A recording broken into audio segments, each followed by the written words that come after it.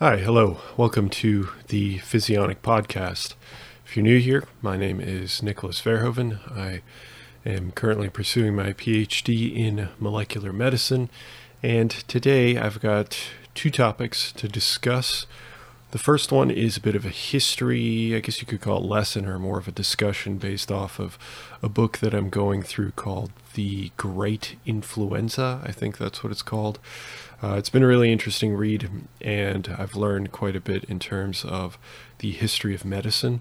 And I guess I have some thoughts when it comes to kind of the incredible nature of how quickly our society, or I guess our species really, has evolved in terms of our thought process around medicine. So I kind of wanted to discuss that and give you a bit of history on that.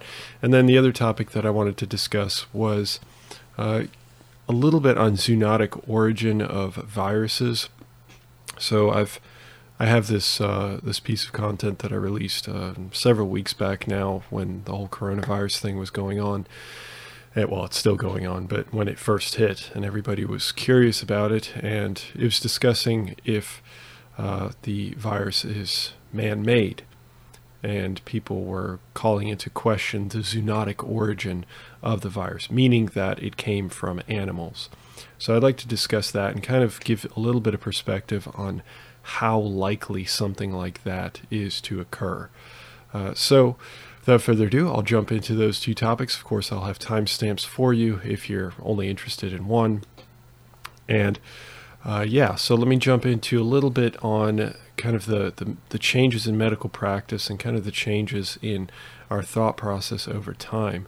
I found this to be really, really interesting. I didn't really expect it to be in this book, but as I've been going through it, it's been a enlightening read for a number of reasons. I've understood that science has had a dramatic impact on how well our civilizations, how well our species has been able to survive and improve in all these different areas. And that's not necessarily just towards medicine. It can be towards any area of science. But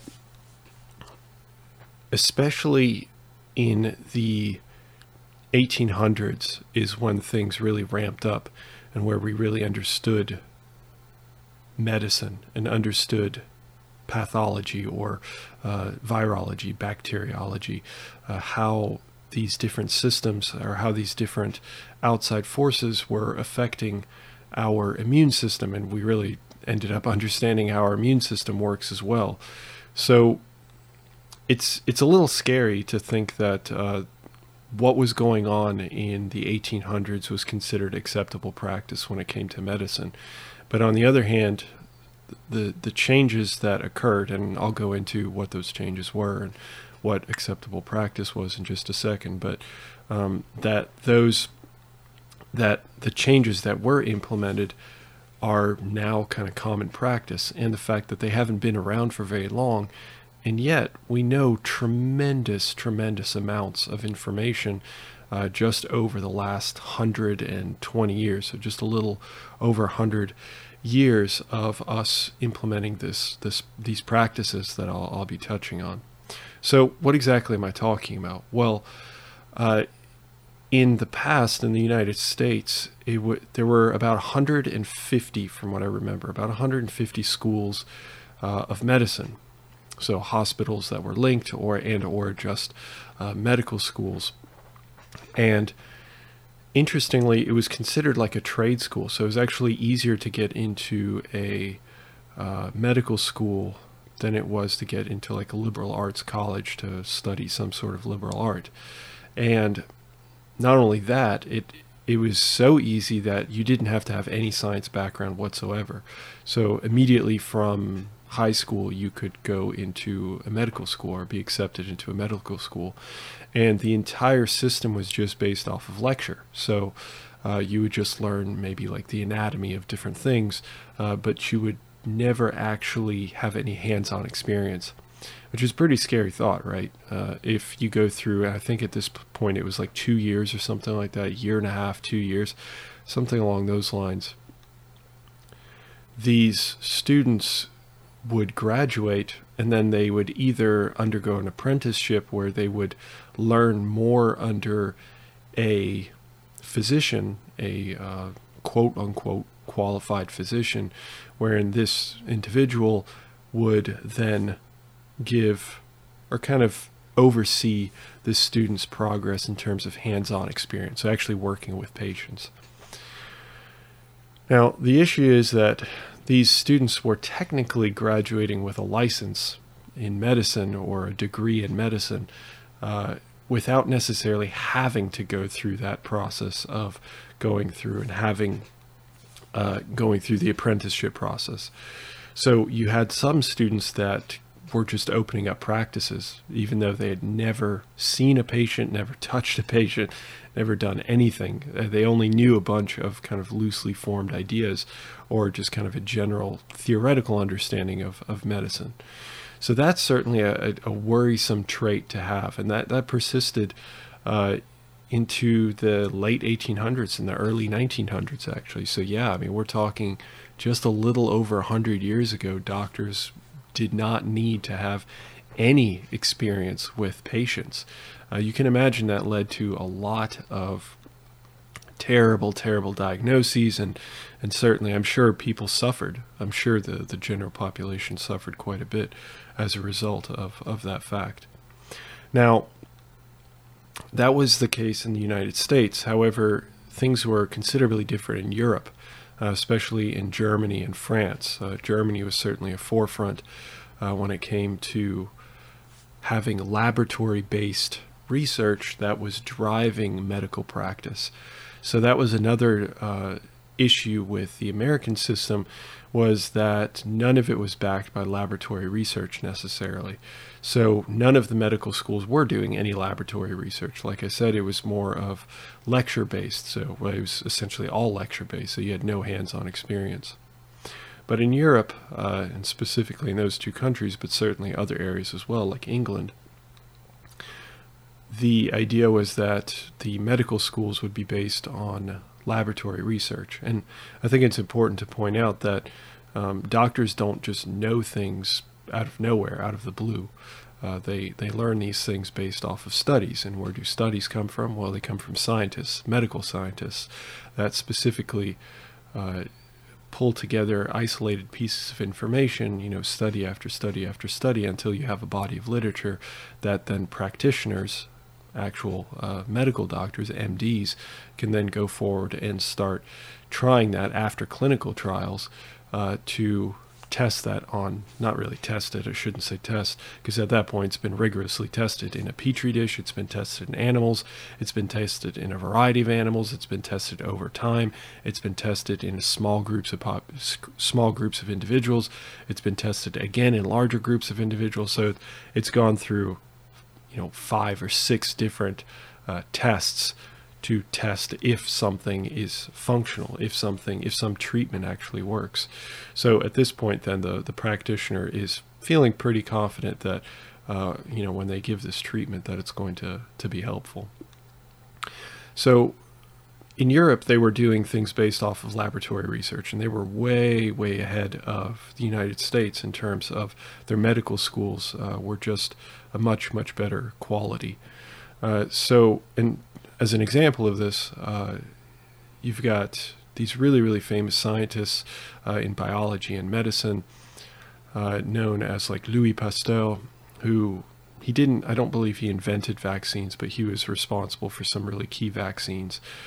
And one of his biggest contributions, another contribution is pasteurization, but one of his biggest contributions is attributing germ theory, or coming up with germ theory. So germ theory is essentially that some diseases are related to pathogens, that they're related to microbes. And the infection of a microbe in the body can lead to a pathology, can lead to some sort of problem or some sort of disease.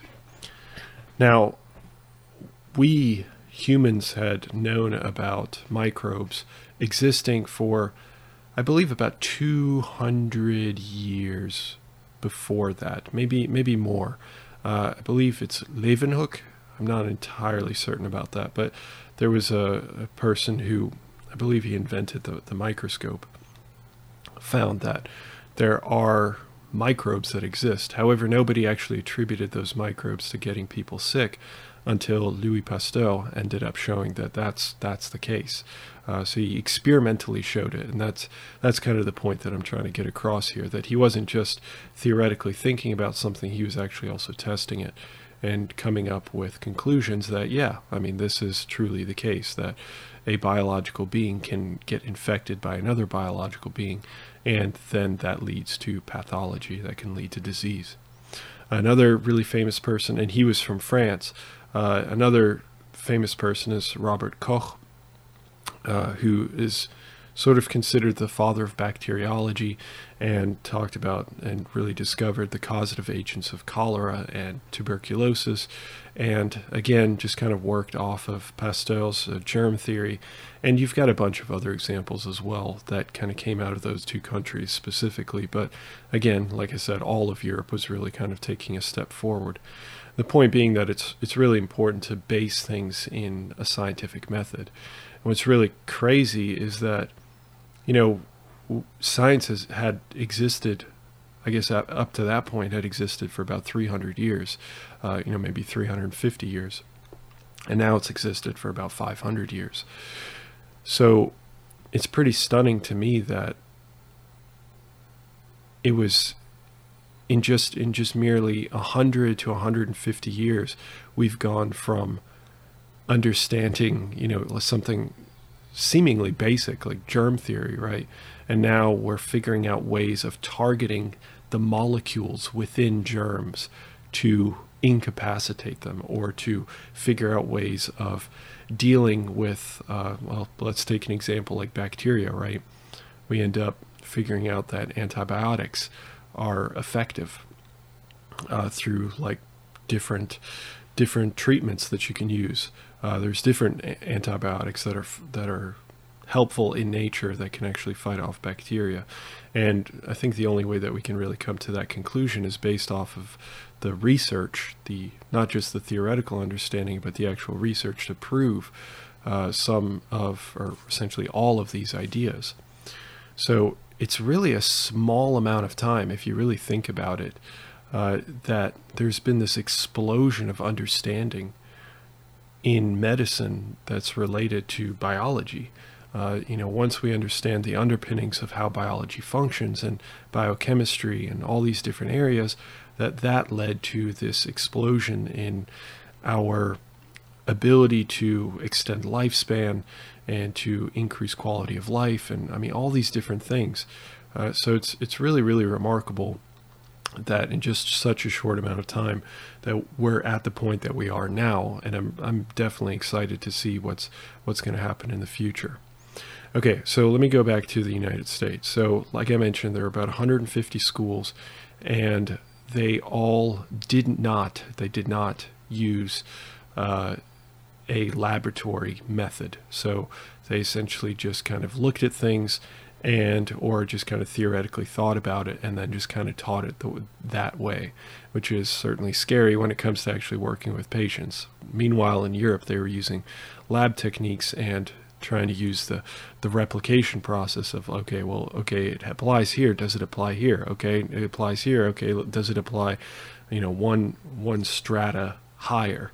And that, of course, ends up permeating into the public sphere so that people can take advantage of all these different treatments that are coming out of Europe. And let me tell you, in the 1800s, there were a ridiculous amount of treatments that were coming out of Europe. So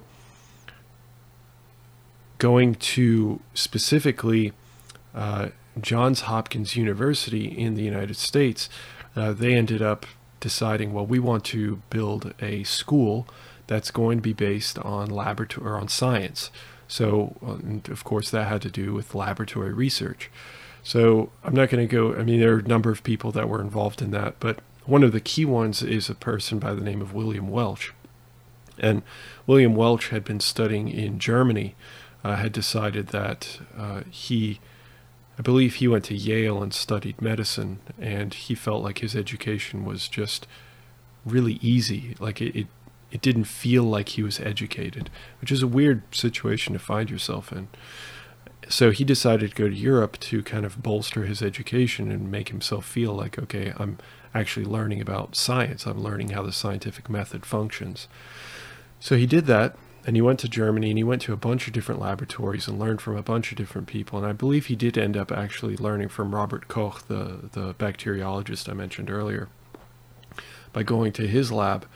And then the person, I can't remember his name, but the person that was looking to open Johns Hopkins University, or build this unique university, at least unique to the United States, ended up running into William Welch and found him to be really enchanting, that he was a perfect fit for exactly what they wanted to do. So William Welch, who had some experience at this point now in Germany, ended up moving back to the United States. And he struggled a little bit trying to get this idea of, hey, we need laboratory research in schools. Otherwise, physicians aren't going to understand what's going on. And we also need people to be more hands-on when it comes to clinical practice, so that they actually have experience with patients and seeing people and diagnosing and things of that nature, not just looking at theoretical stuff.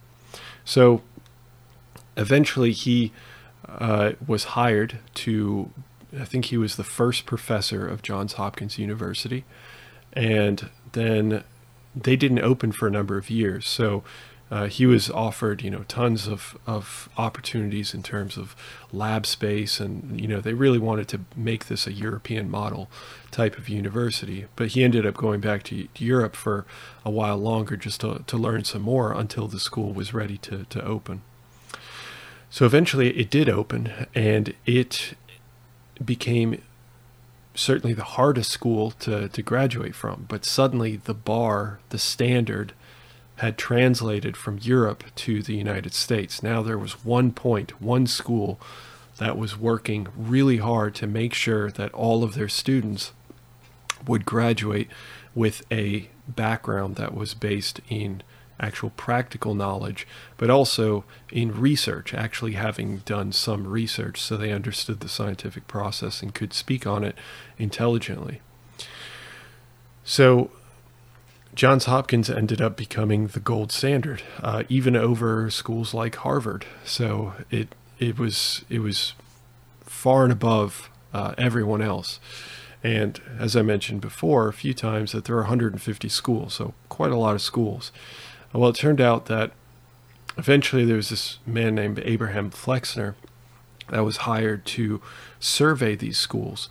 And he went to all 150 schools and ended up surveying them and kind of coming up with this report saying that, okay, these schools are in the C category, these schools are in the B category, and these schools are in the A category. A meant that they were up there with the gold standard, that they were exactly what they should be. This is what's considered now, according to the European model, and now the Johns Hopkins model, which took the European model and implemented it, that these schools fit that model, and therefore they don't need to make any drastic changes to their structure of how they teach and how they go about having these graduates come out of their school. The B schools were acceptable, but had to make some changes in terms of how they went about their curriculum and how they went about having these graduates. So, and then the C schools were essentially schools that he recommended that they should be gutted completely and be completely rebuilt from the ground up. And so he found a total of 5 schools in the A category. So 5 schools made it to the A category. I believe, from what I remember, it was about 20 or so were deemed revisable, so they were in the B category, and all the other schools were to be gutted. And shockingly, people took that to heart, and they just based off of this one man's conclusions, based off of his surveying of all these different schools, they ended up following that thought process where the states started to ask for, you need to fulfill these requirements, and then we'll recognize you as a practicing doctor. And of course, you can imagine that these these standards were based off of the Johns Hopkins model, the gold standard model, the A style, A-list model. Now, that put a lot of these other schools that for 100 years prior had been acceptable, had been like, hey, we're just accepting students, and then they graduate, and then, as I said, they wouldn't have any experience, actual experience working with patients. So that was really problematic, because suddenly the standard was something that they couldn't meet. So students were graduating and they couldn't practice because their degree was immediately invalidated by the fact that the states were starting to crack down on that style of teaching, that style of school. So suddenly all the schools had to either shut down or completely gut themselves and change their entire curriculum to meet this standard, which is a really powerful statement, to think that one person can go around and be, and apparently Abraham Flexner was an incredibly critical person. So he was very harsh about his critiques of different schools. And it's pretty telling that, one school, Johns Hopkins University, looks around, as opposed to just saying, oh, we're going to do it this way, and we're going to do it the same way as everybody else, and maybe we'll make a few tweaks here and there, and that's going to make us unique. No, they decided, well, we're going to think about this for many years. It was a number of years that they really thought about it, how they wanted to go about this process. And they ended up looking at Europe, and they found, wow, Europe's coming out with all these inventions. Vaccines are coming out of there. They're coming out with germ theory. There's all kinds of different things, and the population is getting healthier and healthier and healthier because, or at least in correlation with all of these changes.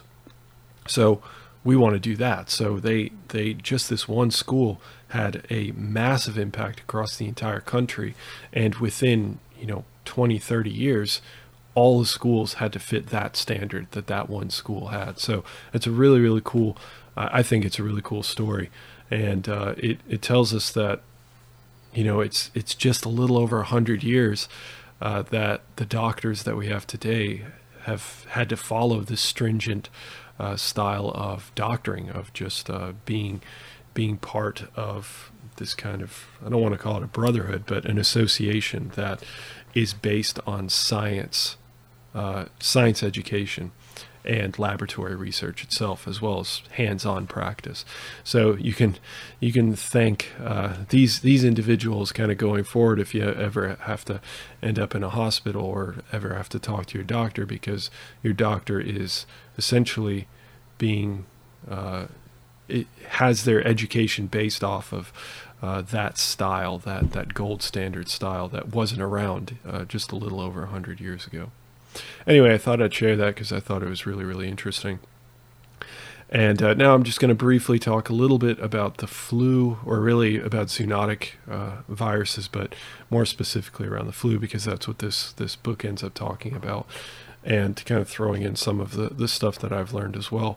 So I mentioned at the beginning that a zoonotic virus is a virus that can jump, quote unquote, jump from an animal to a human being and infect that human being. And I've seen a lot of people be really skeptical as to how that happens, or what are the causes of something like that. And the reality is, like, there are a few different ways it can happen, and I haven't looked into it. I haven't looked into all the different ways that this happens. But one way is that let me just say, I don't think that people really understand how much this happens. This isn't something where you're looking at like an isolated situation and you're saying it's just happening here. It's happening all the time. Every time you're in contact with an animal, it's happening. It's just not affecting you. That's kind of the point, the big point I'm trying to get across here. So let me give you a few numbers here.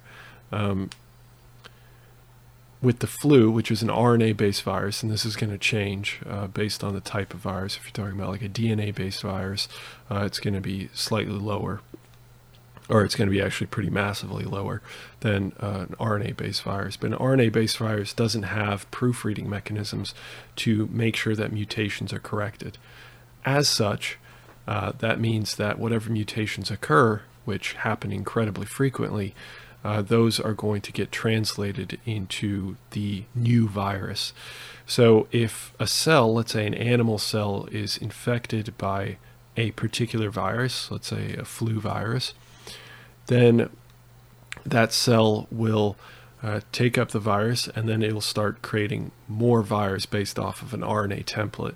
Now that RNA template can get bombarded with all kinds of different mutagens or different outside factors that can lead to a mutation within that RNA template. And those don't get fixed, unlike DNA, which do get fixed, and therefore you don't have as much mutagenesis that occurs. So a cell will produce anywhere between 100,000 and 1,000,000 viruses in actually less than 24 hours, but let's just say 24 hours. And then the cell will typically burst. So once it bursts, you have this release of anywhere again between 100,000 and 1,000,000 viruses. Now the thing is with an RNA-based virus is that a lot of the viruses are completely different from one another because they're mutating constantly. So you have essentially kind of a competition between the viruses, and eventually one virus or maybe a few viruses will affect other cells. So it's not like all 100,000 viruses or 1,000,000 viruses will affect all cells. Some of them will actually out-mutagenize themselves, if that's even a word. Will essentially, whatever advantage they had, they will eliminate their own advantage. It's not like they're sitting there choosing it. It's just the way it works because of how the mutations are occurring. So a lot of these viruses will become inert. So they get released from the cell. I mean, they were effective in the cell, and then once they're released from that cell, once the cell bursts and they end up trying to attach to other cells, they end up finding, not that they're sitting there thinking about it, but they end up finding that they can't enter the cell because they have a mutation it's not going to function. It's not going to allow them to enter the cell anymore. And that's just one example. There are a lot of other examples. But you can have mutations that lead to things that affect other cells. So let's say if 1% of the viruses end up bursting out of a cell then affect other cells, then you have more cells that are being infected, and so on and so forth. So let's just imagine that with those numbers in mind, 100,000 being released from just a single cell within a 24-hour period.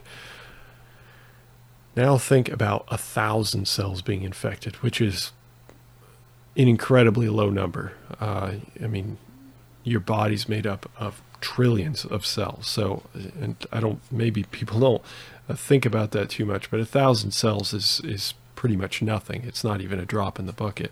So let's say 1,000 cells get infected. That means that you're getting 100,000 times 1,000 within a 24-hour period. So that leads to anywhere between 100 million viruses bursting out of these cells, all the way up to 1 billion viruses bursting out of this tiny population of cells. And in all reality, if you're talking about a systemic issue, you're technically talking about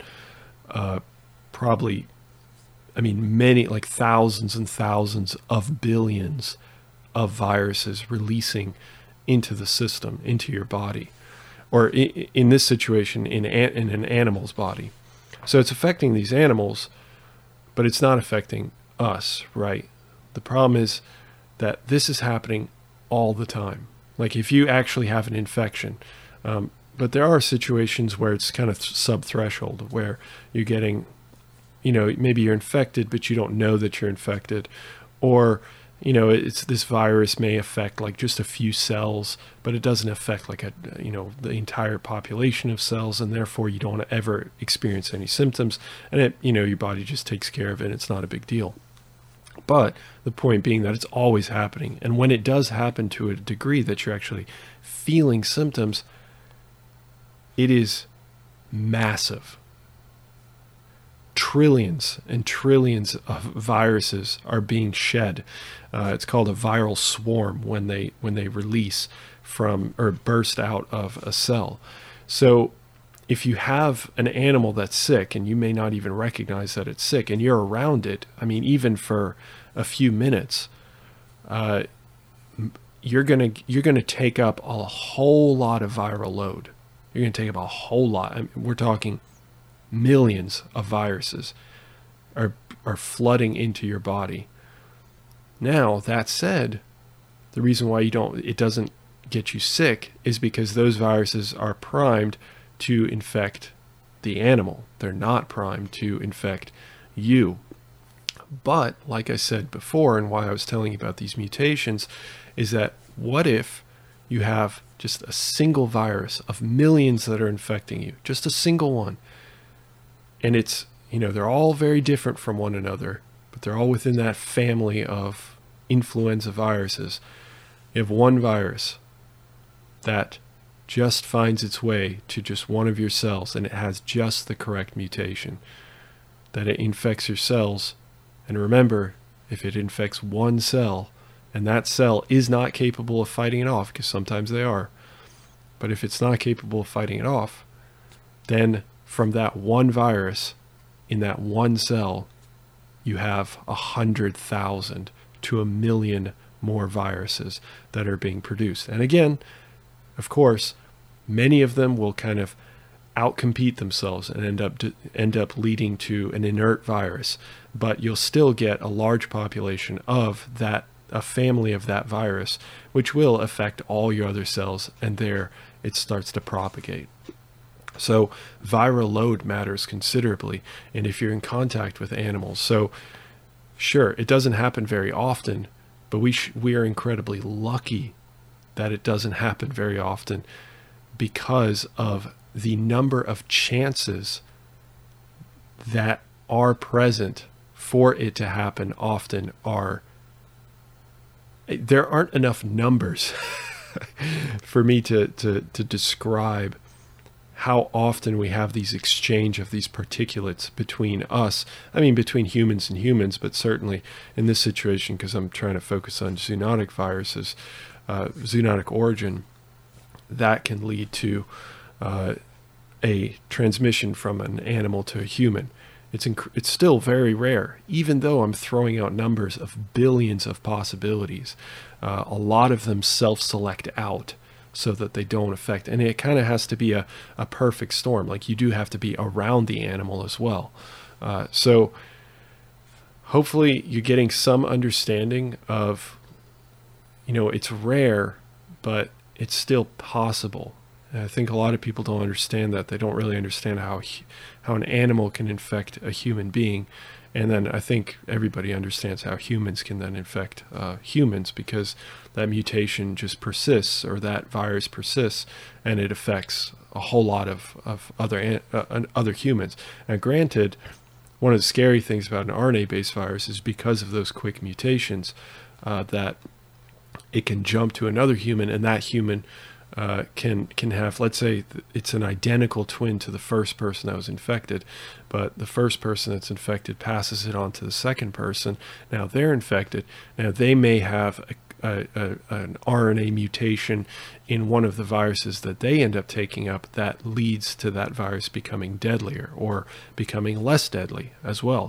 That could be the case as well, but maybe it transmits more easily, or there's a lot of different variables that are taken into consideration. So hopefully this gives you a little bit more perspective on the whole process, kind of in general, not necessarily just like, I'm not necessarily saying just coronavirus, but just saying in general, zoonotic origin of viruses can occur because of this mixing that happens, of this constant mixing that's occurring between these viruses and how they're affecting our cells. So with that, that's where I'll leave it. Hopefully you found this informative. I mean, it's a little bit different, right? I'm not necessarily giving you any applicable information really, but hopefully you found the history a little interesting, because I found it really interesting, and it kind of gives you some perspective on where we've come over just 150 years or less than that. and then kind of using the influenza virus as an RNA-based virus, but coronavirus is also an RNA-based virus, and kind of looking at the numbers and understanding how we have this turnover that leads to constant exposure to different virus particulates. Okay, well, with that, I will catch you next week. Have a good one, guys. Bye.